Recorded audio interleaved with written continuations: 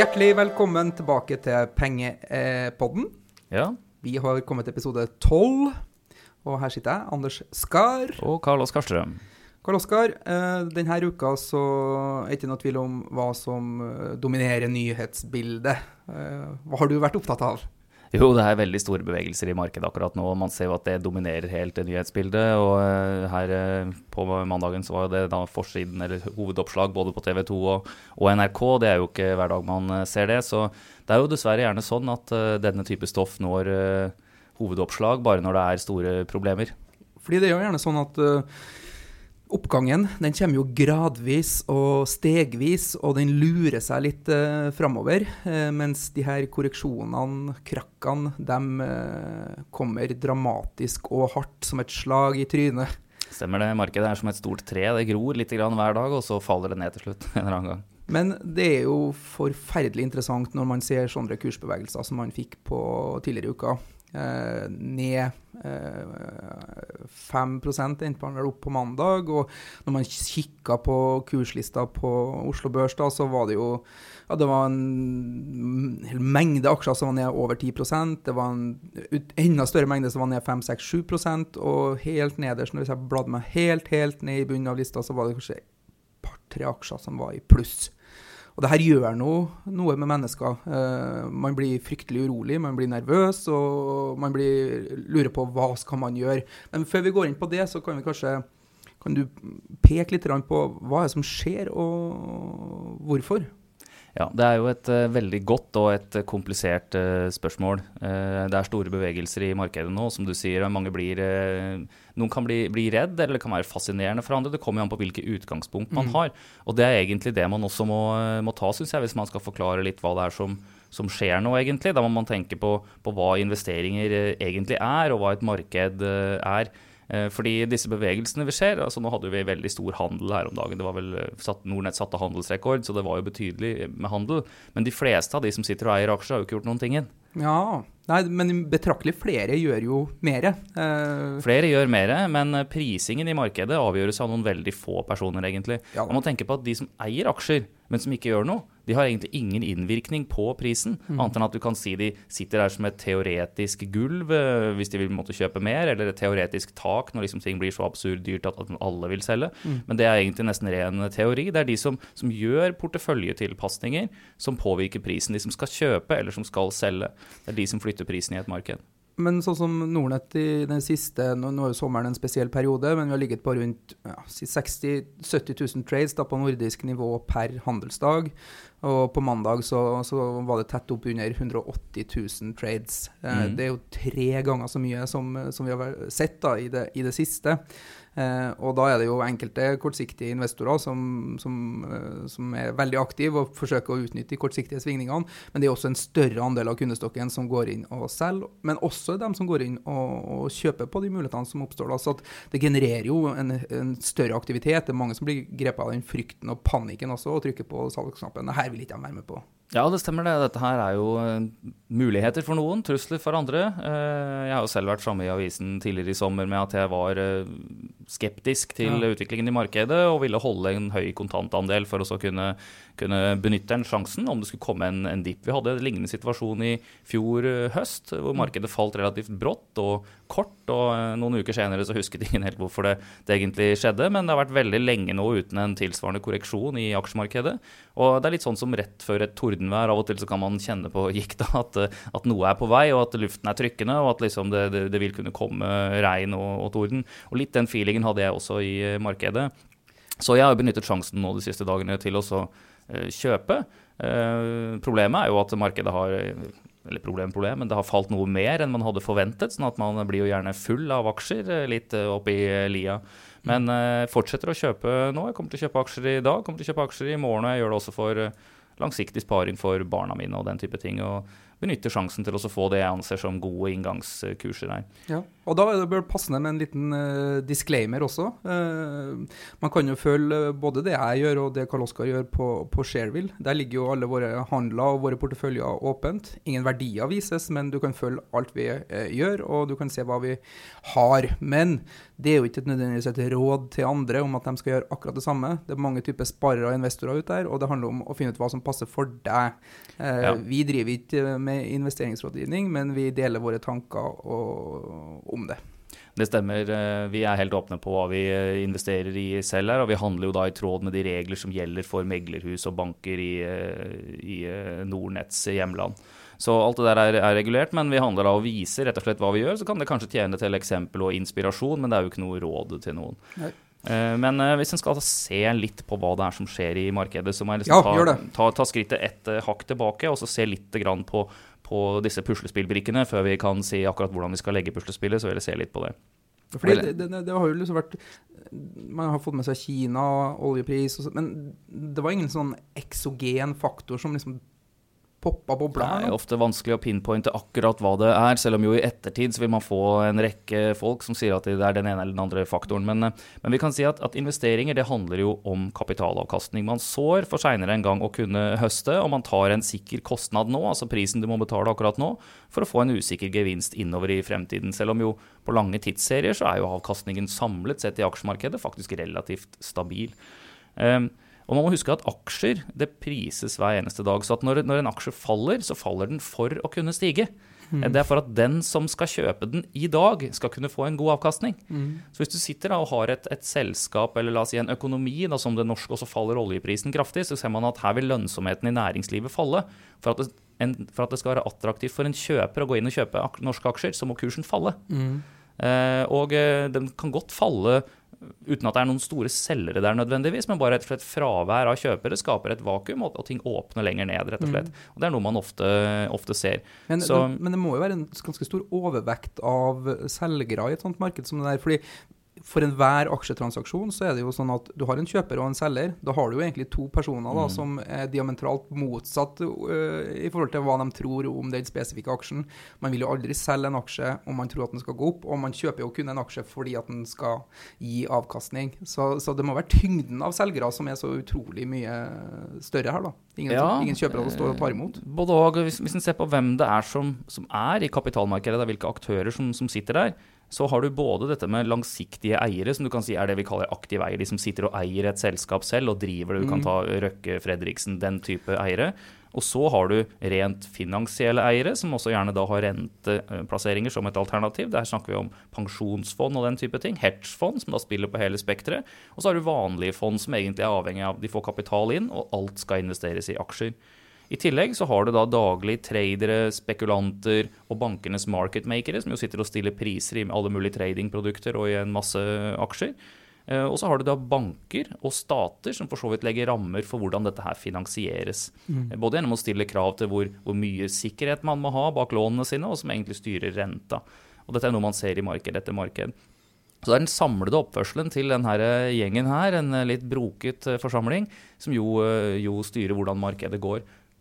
Da har jeg et spørsmål til deg, fordi jeg kikket, etter at Oslo Børs hadde stengt i går, så tittet jeg inn på meglerstatistikken. Man kan jo hver dag gå inn på meglerstatistikken, enten på Oslo Børs sine sider eller på Nordnet sine sider, og se hvilke meglerhus som har gjort handler, hva de har kjøpt, hva de har solgt, og hvor mye de har gjort i hvert enkelt papir.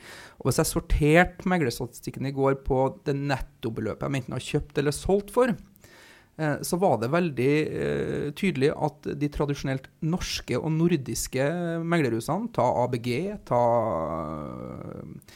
SEB, ta Danske Bank, DNB, de hadde netto kjøpt norske aksjer i går. Det vil si kjøpt mer enn de hadde solgt, mens de som hadde solgt mer aksjer enn de hadde kjøpt, det var de tradisjonelt store utenlandske meglerhusene. Vi snakker Goldman Sachs, Morgan Stanley og så videre. Hva tror du det skyldes det?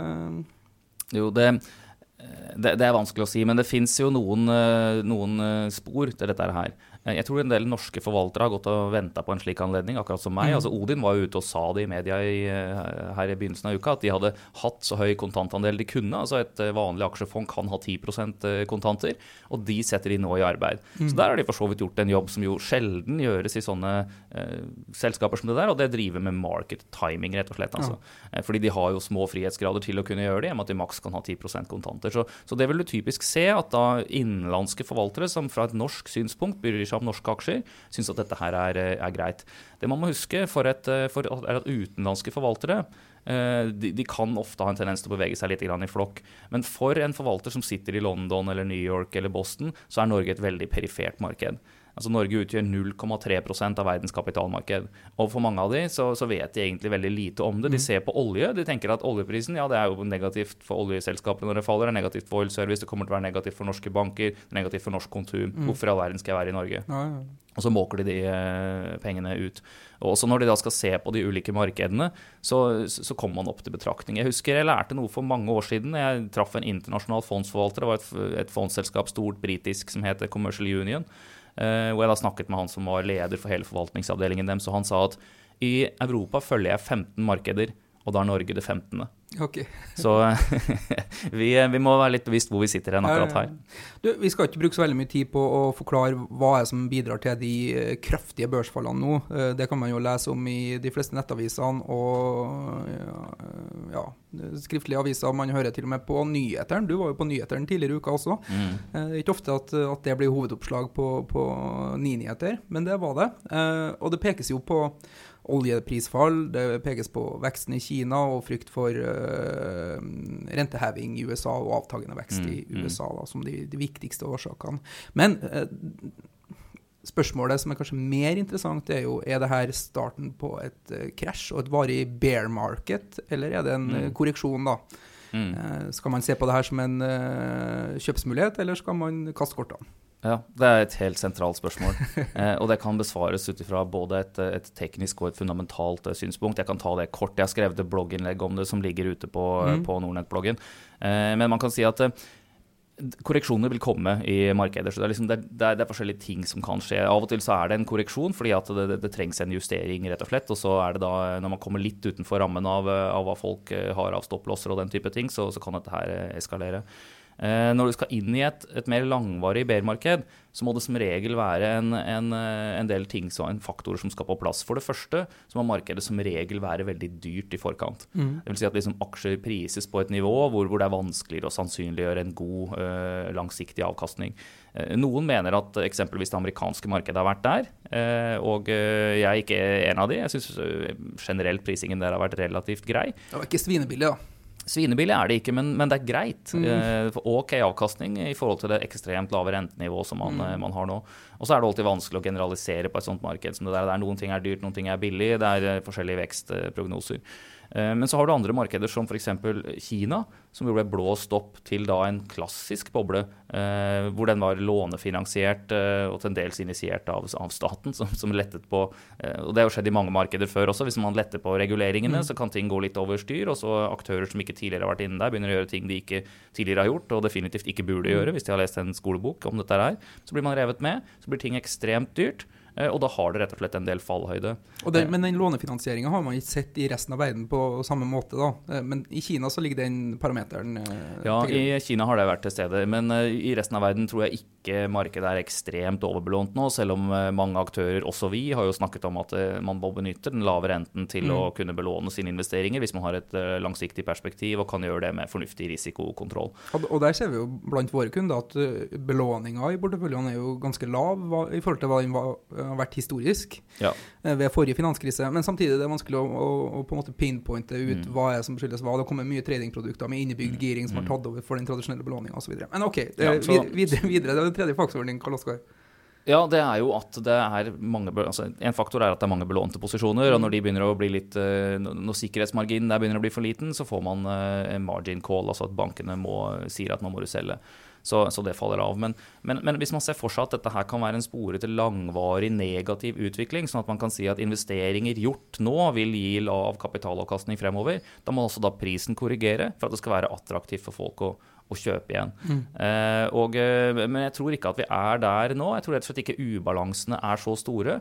Så jeg ser på dette her mer som en teknisk korreksjon som vil være litt forskjellig fra marked til marked, men Oslo Børs ikke spesielt dyrt. Jeg synes USA virker ok priset. Kina var veldig dyrt. Andre asiatiske markeder begynner jo å se ganske billig ut nå. Altså, Hongkong jo for så vidt også Kina. Den indeksen ser samlet sett relativt billig priset ut nå. Så jeg tror vi i salgets siste dager. Den teknisk sett også, så ser sånne, altså hvis man skal tegne et bilde på det, så det omtrent som når du heller vann ut av en bøtte, ikke sant? Og på slutten, når du liksom gjør det siste vippen, så kommer det et veldig brått fall med vann ut av bøtta. Sånn ser også en del charts ut også, og når det da faller 7-8% liksom hver dag, så blir dette her fort ferdig, og da det å ha kontanter til å kunne kjøpe for veldig verdifullt. Men fordi vi får jo i sånne perioder som vi inne i nå, så får vi jo utrolig mye spørsmål fra kunder og i sosiale medier. Hva skal man gjøre? Hva skal småspareren gjøre? Hva skal fondsspareren gjøre? Hva skal aksjespareren gjøre? Og sist gang vi hadde en sånn type krise som det her, i 2011, husker jeg det var en ganske dramatisk fall som følge av sist Hellas-problemer. Så husker jeg at jeg skrev et blogginnlegg som hadde titelen «Hjelp, børsen i fritt fall, hva skal jeg gjøre?» Var titelen på blogginnlegget, og så beskrev jeg litt hva man burde gjøre, da, som kortsiktig eller langsiktig, eller som fondssparer og så videre. Og essensen var jo for de fleste at det kan være lurt å bare ri gjennom det, tenke langsiktig, fortsette å spare månedlig og så videre og så videre. Det gode råd. Ja, men jeg mente jo det selv også, men det går an å kommentere under de her blogginnleggene, og den responsen jeg fikk på det blogginnlegget var altså så forferdelig. Det var så mye stygge kommentarer fra folk som hadde tydeligvis kjent ordentlig på det her med å få porteføljen sin til å falle. Da. Det var den type kommentarer om at Anders skar din finansgipo, du lever og ånder for liksom baker for ditt eget brød, og den dagen du ligger 7 fot under, så kan du skjønne hva det her virkelig betyr, og det var liksom ikke måte på hvordan de ønsket meg all mulig faenskap, for å si det rett ut, da, fordi man i denne bransjen da, som kanskje ikke har alltid hatt den private investor sitt beste da. Men så at folk blir utrolig emosjonelle i sånne situasjoner som det her. Man ser pengene sine renne ut da.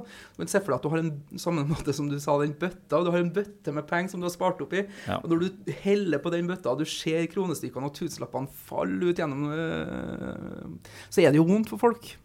Men du sitter jo som gallionsfigur i meglerhuset som har flest privatkunder i Norge. Det er klart at man gallionsfigur på et skip, så må du få litt saltvann i fjeset av og til. Det må du regne med når det uvær. Jeg synes det helt fantastisk. Jeg tåler gjerne å få den der frustrasjonen. Det var ikke noe med det å gjøre. Men det viser litt på de følelsene som rir i et sånt marked som det her, da, og også hvordan man kanskje fort kan bli grepet av panikk og ta irrasjonelle valg. Folk hater å tappe penger. Vi hater å tappe penger. Jeg hater å tappe penger. Jeg synes ikke det noe gøy, med mindre man har det som altså at man ser risikoen og tar en bevisst kalkulert posisjon, så det greit. Som gammel trader da, så det liksom sånn at man angret ikke nødvendigvis på at man gjorde noe som fikk et tap. Man angret på at man gjorde noe som var dumt, og så fikk man et tap. Jeg kunne godt se situasjoner som jeg synes var interessante å gå inn i, sånn som nå, ikke sant, det fallet som nå, hvor jeg kan ikke vite hvordan dette her vil spille seg ut, men jeg synes det sannsynlig at dette her en brå korreksjon, og at det en god anledning til å kjøpe aksjer langsiktig. Så jeg bruker den til å kjøpe.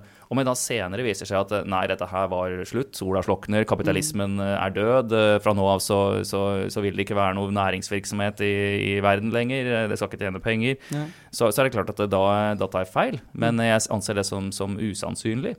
Så det selvfølgelig hvilke posisjoner man måtte plukke da, som kan være lurt eller ikke lurt. Det ser du gjerne i ettertid, men det viktig å tenke gjennom det på forhånd og ha en plan A og en plan B. Og selvfølgelig, hvis du sitter og akkurat har satt inn 1 million i markedet, og den nå verdt 900 000, eller 800 000, med det fallet som vel nå har vært samlet sett på Oslo Børs, så det klart at det mye penger, og man begynner å tenke på hva kunne jeg ellers ha brukt det til, og det videre og så videre. Men det kontraproduktive tanker, altså man blir ikke noe, du kommer ikke noe videre av det. Det som sier at if you lose, don't lose the lesson. Og det det jeg er opptatt av, at man da skal se dette her, se hvordan ting har fungert før, anta at dynamikken vil være noe av det samme, og prøve å agere deretter. Når det er sagt, altså, så kan jeg si det jeg liker å gjøre er jo også å provosere meg selv litt for å se hvilke scenarier er det som spiller seg ut her da. Og en ting jeg ser som er en langsiktig faktor og som kanskje kan være noe av det man bør tenke på bak kapitalmarkedene nå, så kan du si at bankene er ikke overbelånt. De har bedre balanser enn de har hatt på veldig lenge, men hvem er det som låner penger? Jo, i all hovedsak så er det jo kapitalintensiv industri, og så er det privatpersoner. Privatpersoner vil jo være avhengig av boligmarkedet og de tingene der, men la oss konsentrere oss om kapitalintensiv industri. Der har man sett et kraftig fall i råvarepriser over hele verden. Det skyldes jo at det er overkapasitet. Det er det ene. Men det skyldes også at det har vært, og er, mye lettere å bygge kapasitet enn det er å bygge etterspørsel. Og dette her bør man tenke litt på, fordi det er en langvarig bølge som ligger under mye nå. Det er dette med automasjon, rett og slett. Og man tenker på, skal se ting i historisk sammenheng, så beveger ting seg ofte veldig sakte, så det er vanskelig å legge merke til det fra dag til dag. Men det er altså ikke fryktelig mer enn 100 år siden man fikk strøm, liksom. Og nå har vi supercomputere, vi har roboter, ting begynner å skje fortere og fortere. Man har tidligere forretningsmodeller som man da gjerne har lånt masse penger på. Det være seg utvinning av aluminium, om man skal ta hydro for eksempel, eller være olje, begynner nå å gjøres mye enklere og annerledes med ny teknologi. Man kan si at Hydro har gjort store kjøp av en aluminiums- eller bauksittforekomst i Brasil, og jeg tror det vil være en god investering, og de vil tjene på det, men alumina er et av de mest forekommende grunnstoffene på jorden. Akkurat som silisium for så vidt, det solcelleindustrien her, det er liksom noen av de stoffene det er mest av her. Og med eksempelvis, nå tenker jeg, altså science fiction har jo for lenge siden satt at med nanoteknologi så kan du jo basically utvinne dette her hvor som helst. Så ting skjer, dette her er jo et litt ekstremt eksempel, men ting skjer fremover som gjør at reglene vil endres, men det skjer sakte. Ja. En ting som man ikke slutter å bli overrasket over, er jo at alle de her korreksjonene kommer i denne perioden av året. Du har jo det her forslitte børsuttrykket «sell in May and stay away». Og jeg husker jeg har også gjort en analyse på det her for å se på hvilke 6-månedersperioder som er de sterkeste i aksjemarkedet. Og det ligger noe i det, altså, at den 6-månedersperioden som vi har vært inne i siden mai nå, er tradisjonelt svakere, og korreksjoner har en tendens til å komme i august, september, oktober, og ikke i starten av året. Ja, det stemmer det. Altså, ser man på historikken så har jo det, mange av de større krakkene kan man kalle det, eller starten på nedturene har jo vært på høsten. Men vi har faktisk akkurat regnet gjennom hele den statistikken der også, og ser man på langsiktig forventet avkastning i markedet, så er det veldig liten forskjell på hvilke måneder du starter på egentlig. Og det med sell in May and go away er jo også, liksom, hvis du ser på om det har lønt seg på for eksempel 6 måneder eller 1 års sikt, så har det har ikke det. Og ser man på 1 eller 10 års sikt, så har det på en måte ingen betydning hvilke måneder man starter i. Og vi kommer vel aldri til å anbefale at være investert i den 6-månedersperioden, eller den 6-månedersperioden er vel ikke en levedyktig strategi. Men i en sånn korreksjon, og som et børsfall vi er inne på nå, så det er jo det her, hva skal man gjøre, hva skal man tenke på, som alle der ute lurer på. Har du noen generelle råd, Karl Oskar? Ja, det har jeg. Her har jeg helt konkrete råd egentlig. Og vi snakker jo til litt forskjellige grupper her, sånn, så la oss ta det kjapt og skjematisk her. Sånn. Altså, har man månedlig sparing, fortsett med det. Om du har muligheten etter sånne fall, øk den månedlige sparingen din litt. Det er nå du får billigere aksjer, rett og slett, og vær langsiktig på det. Er man langsiktig investor, så spørs det liksom hvilke risikoparametre man har på porteføljen sin, men det langsiktige rådet er jo å være i markedet, det er vanskelig å time. Har man erfaring med at man kan klare å time og justere litt, så kan man gjøre det. Har man noe kapital tilgjengelig nå, som enten da ligger i rente- eller bankplasseringer, så må jeg jo si som for så vidt til den som driver med månedlig sparing, nå er det salg. Du kan få aksjer billigere, benytt den sjansen. Det er det jeg selv har gjort, også gjort kjøp her i en rekke utvalgte indekser og sektorer som jeg og noen enkeltselskaper som jeg synes er interessant. Så er det selvfølgelig de som er tradere og spekulanter. Ja. Traderne er jo i markedet hver eneste dag, og de kan styre dette her selv. De trenger ikke noe råd fra meg, men når det gjelder de litt mer av og på hobbyinvestorene som da spekulerer, og med spekulasjon, det er ikke noe negativt ord, men det er bare rett og slett man ser for seg prisendringer og ønsker å ta posisjoner på det. Og det jo der det viktig å da følge med i sånne perioder som dette her, hvor du har veldig store intradagbevegelser, så må man jo da passe bedre på posisjonene sine enn i et vanlig marked. Ha en stopplås på hver enkelt posisjon, se hva du kan på en måte tåle å tape, prøv å time inntredenen fornuftig, ha et system for det, ikke bare hoppe på, men se liksom når et salgspress i markedet eksempelvis ser ut til å avta, eller hvis det en bevegelse opp igjen og man muligheten til å shorte, se når den bevegelsen begynner å avta. Altså ta posisjoner med en definert stopp på. Det risk-reward man må regne på der, rett og slett. Altså hvor mye risiko vil du ta, hvor stort potensial ser du i denne bevegelsen. Men for en spekulant og en trader da, som ute etter å ri kortsiktige kursbevegelser, så må det jo være elleville dager, sånn som det nå. Fordi du har store kursbevegelser, både opp og ned, og så finnes det jo så utrolig mye tradingprodukter som spiller ut en rolle om hvilken vei kursen går, og de bryr jo seg sjelden om det fundamentale og det underliggende. De vil bare ha kursutslagene. Ja, svingninger og likviditet jo det som viktig, spesielt for de kortsiktige traderne. Da. At de vil se ting som beveger seg ganske mye opp og ned, og som det relativt både lett og rimelig å komme ut og inn av. Så det helt sant at det virkelig spennende dager for tradere og spekulanter, og her kan man gjøre store penger, men det jo akkurat som å drive med på en måte rafting eller en eller annen litt sånn risikosport. Du må vite hva du gjør for også ikke være den som blir overkjørt. Det kommer noen kommentarer på Twitter med hashtag pengepodden her også, som tar til meg tipset fra pengepodden som langsiktig investor, lar være å sjekke status på en stund, hashtag blodrødt. Det jo den litt mer sparer i langsiktig investorperspektivet på den. En annen kommentar det var fra Roy Bjørkemo forresten. Dan Helge Bentsen skriver, handler DNB til 111 kroner. Hei hvor det går, aksjer pengepodden Nordnett. Ja, jeg tror han har gjort et godt kjøp der. Han kommer ikke til å angre på det. Fordi det mange aksjer nå som blir billigere, og som handles relativt rimelig, basert på fundamentale jeg kan jo nevne DNB som et eksempel, fordi det var den han trakk fram. Jeg har for så vidt også kjøpt DNB siste, og der det fundamentale litt interessant.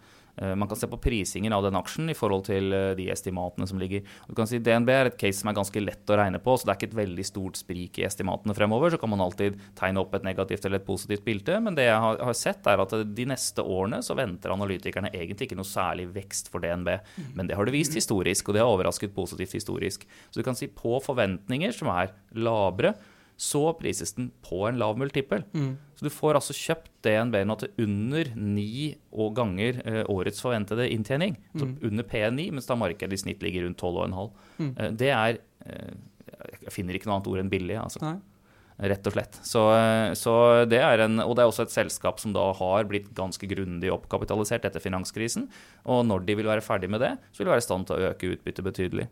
Så man kan jo alltid spørre seg hvorfor skal DNB være billigere priset enn de andre skandinaviske bankene, men det har den historisk sett alltid vært. Den har ligget der med noe lavere pris i forhold til inntjeningen. Så sånn det, men jeg må si P under 9 virker jo bare som en no-brainer. Ja, det høres veldig billig ut. Men for å prøve å summere opp litt, de generelle rådene jo å tenke langsiktig og se på det som en kjøpsmulighet og ta tiden til hjelp, rett og slett. Men det finnes vel også argumenter for at enkelte kanskje bør selge i det markedet her. Jeg jo opptatt av at folk skal forstå og akseptere risikoen ved aksjer. Og jeg tror de fleste har forstått det på et teoretisk grunnlag, men når man kommer i sånne situasjoner, så kjenner man på kroppen at man har ikke akseptert det da. For det sånn at man ligger våken om natta og dynker ut i svette, man har vondt i magen, man klarer ikke å konsentrere seg når man på jobb, man tenker bare på denne fondsinvesteringen sin som fall i verdi, så vil det jo ødelegge livskvaliteten, og da man ikke skapt for å være i det markedet her. Da bør man egentlig bare kutte ut, tenker jeg. Ja, eller man da bør gå i noe med lavrisikoprodukter, sånn som kombinasjonsfond eller rentefond og den type ting, men det jo et generelt råd som har vært i aksjemarkedet i mange, mange år, at mister man nattesøvnen, så må man selge seg ned til man komfortabel. Sell down to the sleeping point, som de sier i USA. Og det et klart råd. Altså. Man ukomfortabel med sine posisjoner, Så husk at aksjemarkedet det et marked for både kjøp og salg. Det lett å selge aksjer, og det lett å kjøpe de igjen når du blir komfortabel og man synes at det fast grunn under føttene. Så det kan selvfølgelig også være grunn til det, at med øyeblikket man ser uro, så selger man seg ut, og så får man kjøpt aksjer igjen. Men det jo dette med å ha en litt bevisst plan, da. Og har man ikke det og sitter mer som passiv fondssparer, så må man også være klar over at da man passasjer på en buss, du kjører kollektivt, og bussjåføren, det hans ansvar eller hennes ansvar å se om det glatt på veien og justere farten deretter, men det ikke noe hyggelig når passasjerene sitter og kommenterer det hele tiden. Så da får man heller gå av, liksom, ikke sant, om man ikke komfortabel med det. Og det å ta et steg tilbake, når man sitter på en dag sånn som mandag og kikker på skjermen sin, så det jo helt enorme bevegelser. Man ser kjøpsmuligheter, man ser salgsmuligheter, man blir fristet til å gjøre veldig mye. Jeg tok et bevisst valg på mandag om at men rolig nå, så man unngår å liksom gjøre de her impulsive kjøpene, at man tar et steg tilbake, lar det hele smelte litt, og tenker, hvorfor man i det markedet her, hvorfor har man tatt de posisjonene man har, og så videre. Så at det vel også et litt generelt råd, unngå å bli grepet av panikk, men ta et lite steg tilbake, tenke seg om, og så ta noen bevisste valg på hvordan man ønsker at det her skal gå videre. Ja, det stemmer, og det jo som mottoet var når jeg var i militæret for mange år siden, den forberedte overlever. Bra! Vi rekker ikke så veldig mange andre spørsmål her i dag. Vi har valgt å legge fokuset på den situasjonen vi har på børsen, og alle de spørsmålene vi får inn på kundebord, på meglerbord og i sosiale medier på denne børskorreksjonen. Hva skal man gjøre, hva skal man tenke på, hvorfor skjer det, og så videre. Men det vi skal rekke å ta en liten runde på denne lille spalten vår, 1 krone spart, 1 krone tjent. Her kan du bidra ved å skrive 1KR spart med hashtag først da, på Twitter, og del med oss dine beste sparetips som frigjør kapital, slik at du kan investere dem og få pengene dine til å vokse. Ja. Har du noen nye sparer? Du var jo ute i faunaen sist gang, Karl Oskar. Ja, da var jo rådet å plukke bær, plukke blåbær, molte, masse av det i fjellet nå. Jeg dro jo faktisk til fjells denne helgen, og som jeg skrev på Twitter, så dro jeg til Store Krakk, for det måtte jo en hytte som heter det. Men det var det rette stedet å gå, men betegnende nok så var faktisk den hytta delvis stengt under oppussing, så jeg kunne ikke ligge på Store Krakk, det ble Vesle Krakk som lå ved siden av. Så jeg tar det som et tegn og kjøper aksjer her. Men jeg så jo da at det var mye molte, det var mye blåbær i fjellet. Jeg fisket, men ikke da tom for mat. Jeg fikk ikke noe fisk. Men jeg kan trekke et lite råd i den retning også. Man ikke jeger og samler og fisker, så kan man jo være bonde. Så et råd å dyrke sine egne grønnsaker selvfølgelig. Det mye penger å spare på.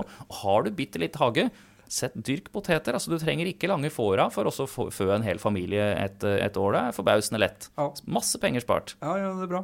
Vi har fått inn noe på Twitter her også, blant annet fra William Killerud. Han inspirert av tipsene fra forrige pengepodden, hvor han anbefaler folk å lade enhetene dine før du drar hjem og spar strøm. Og da tror jeg han tenker på telefon og nettbrett, men det finnes jo ingen grenser. Man kan ta med seg barbermaskiner og det ene og det andre på jobb for å lade opp.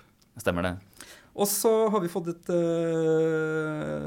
tips fra Christian Drage på Twitter med hashtag 1KR spart. Og det litt opp i din alley, Karl Oskar. Han sier kjøp deg høne. Ja, jeg trodde det var forbudt. Nei, det er helt lovlig. Ja, det spørs hva slags. Ja, sånn, ja.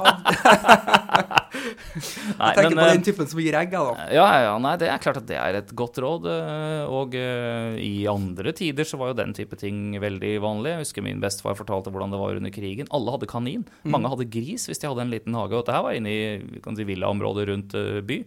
Grøftene var helt reine, fordi alle var og plukket fôr til kaninene sine der. Ja. Og det var rett og slett for å ha noe kjøtt å spise fra tid til annen. Altså, og kaninene, de formerer seg jo som kaniner, derav uttrykket. Så det ble jo mange av de. Hvis jeg skal komme med en tips til 1 krone spart, jeg har valgt 2 tips som på grensa til litt sånn stusslig den gangen her. De her Earl Grey teposene, dem kan du strengt tatt bruke 2 ganger. Det blir en veldig tynn te på andre runden, men da har du i alle fall spart litt. Og så, det som et godt tips den her appelsinjuicen. Den ofte veldig, veldig sterk. Så den må vannes ut. Den må vannes ut. Både så blir det litt snillere til magen, men så varer den mye lenger også. Ja, ellers så vil jeg si at den med fordel kan kuttes helt ut. Drikk vann. Ja, det et godt tips. Uansett, fortsett å dele med dere, kjære lyttere, 1 KR spart for dine beste sparetips, og så kom med forslag til tema, gjester, og still spørsmål på #pengepotten på Twitter, eller så kan man skrive inn på Nordnett-bloggen. Ja. Nordnett-bloggen, Facebook, Twitter, vi tar imot. Vi har fått masse spørsmål. Vi har mange temaer her sånn. Vi kommer til å ha en del interessante gjester i tiden fremover. Denne gangen så ble det bevegelsen i markedet som rev oss, og det naturlig egentlig i den situasjonen som her nå. Og jeg vil også oppfordre alle til å høre på episode 9, hvor siste halvdel av det et intervju med en historiker, Trond Gram, hvor man ser på historiske kriser, og med da fokus spesielt på boligkriser. Han har skrevet en bok som heter Fallitt, og en av de favorittkrisene hans, som han sier i det intervjuet, jo den Kristiania-krakket, som man jo ser spor av i Oslo i dag, hvor jo rett og slett det var en enorm boligboble, og den sprakk. Og med disse ord så passer det vel bra å avrunde. Du finner episode 9 rett ved siden av episode 12 i iTunes, eller i den appen du bruker for å høre på podcast. Vi får anbefale at du går rett over på den nå. Og så høres vi med episode 13 allerede i neste uke. Det stemmer. Takk for oss! Ha det! Penger, penger, penger, penger, penger, penger, penger, penger, penger, penger.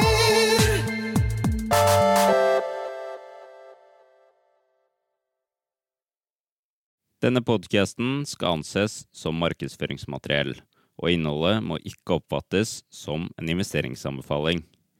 Podcasten kun ment til inspirasjon og informasjonsformål. Nordnett tar ikke ansvar for eventuelle tap som måtte oppstå ved bruk av informasjonen i denne podcasten. Les mer på disclaimer-siden på nordnett.no.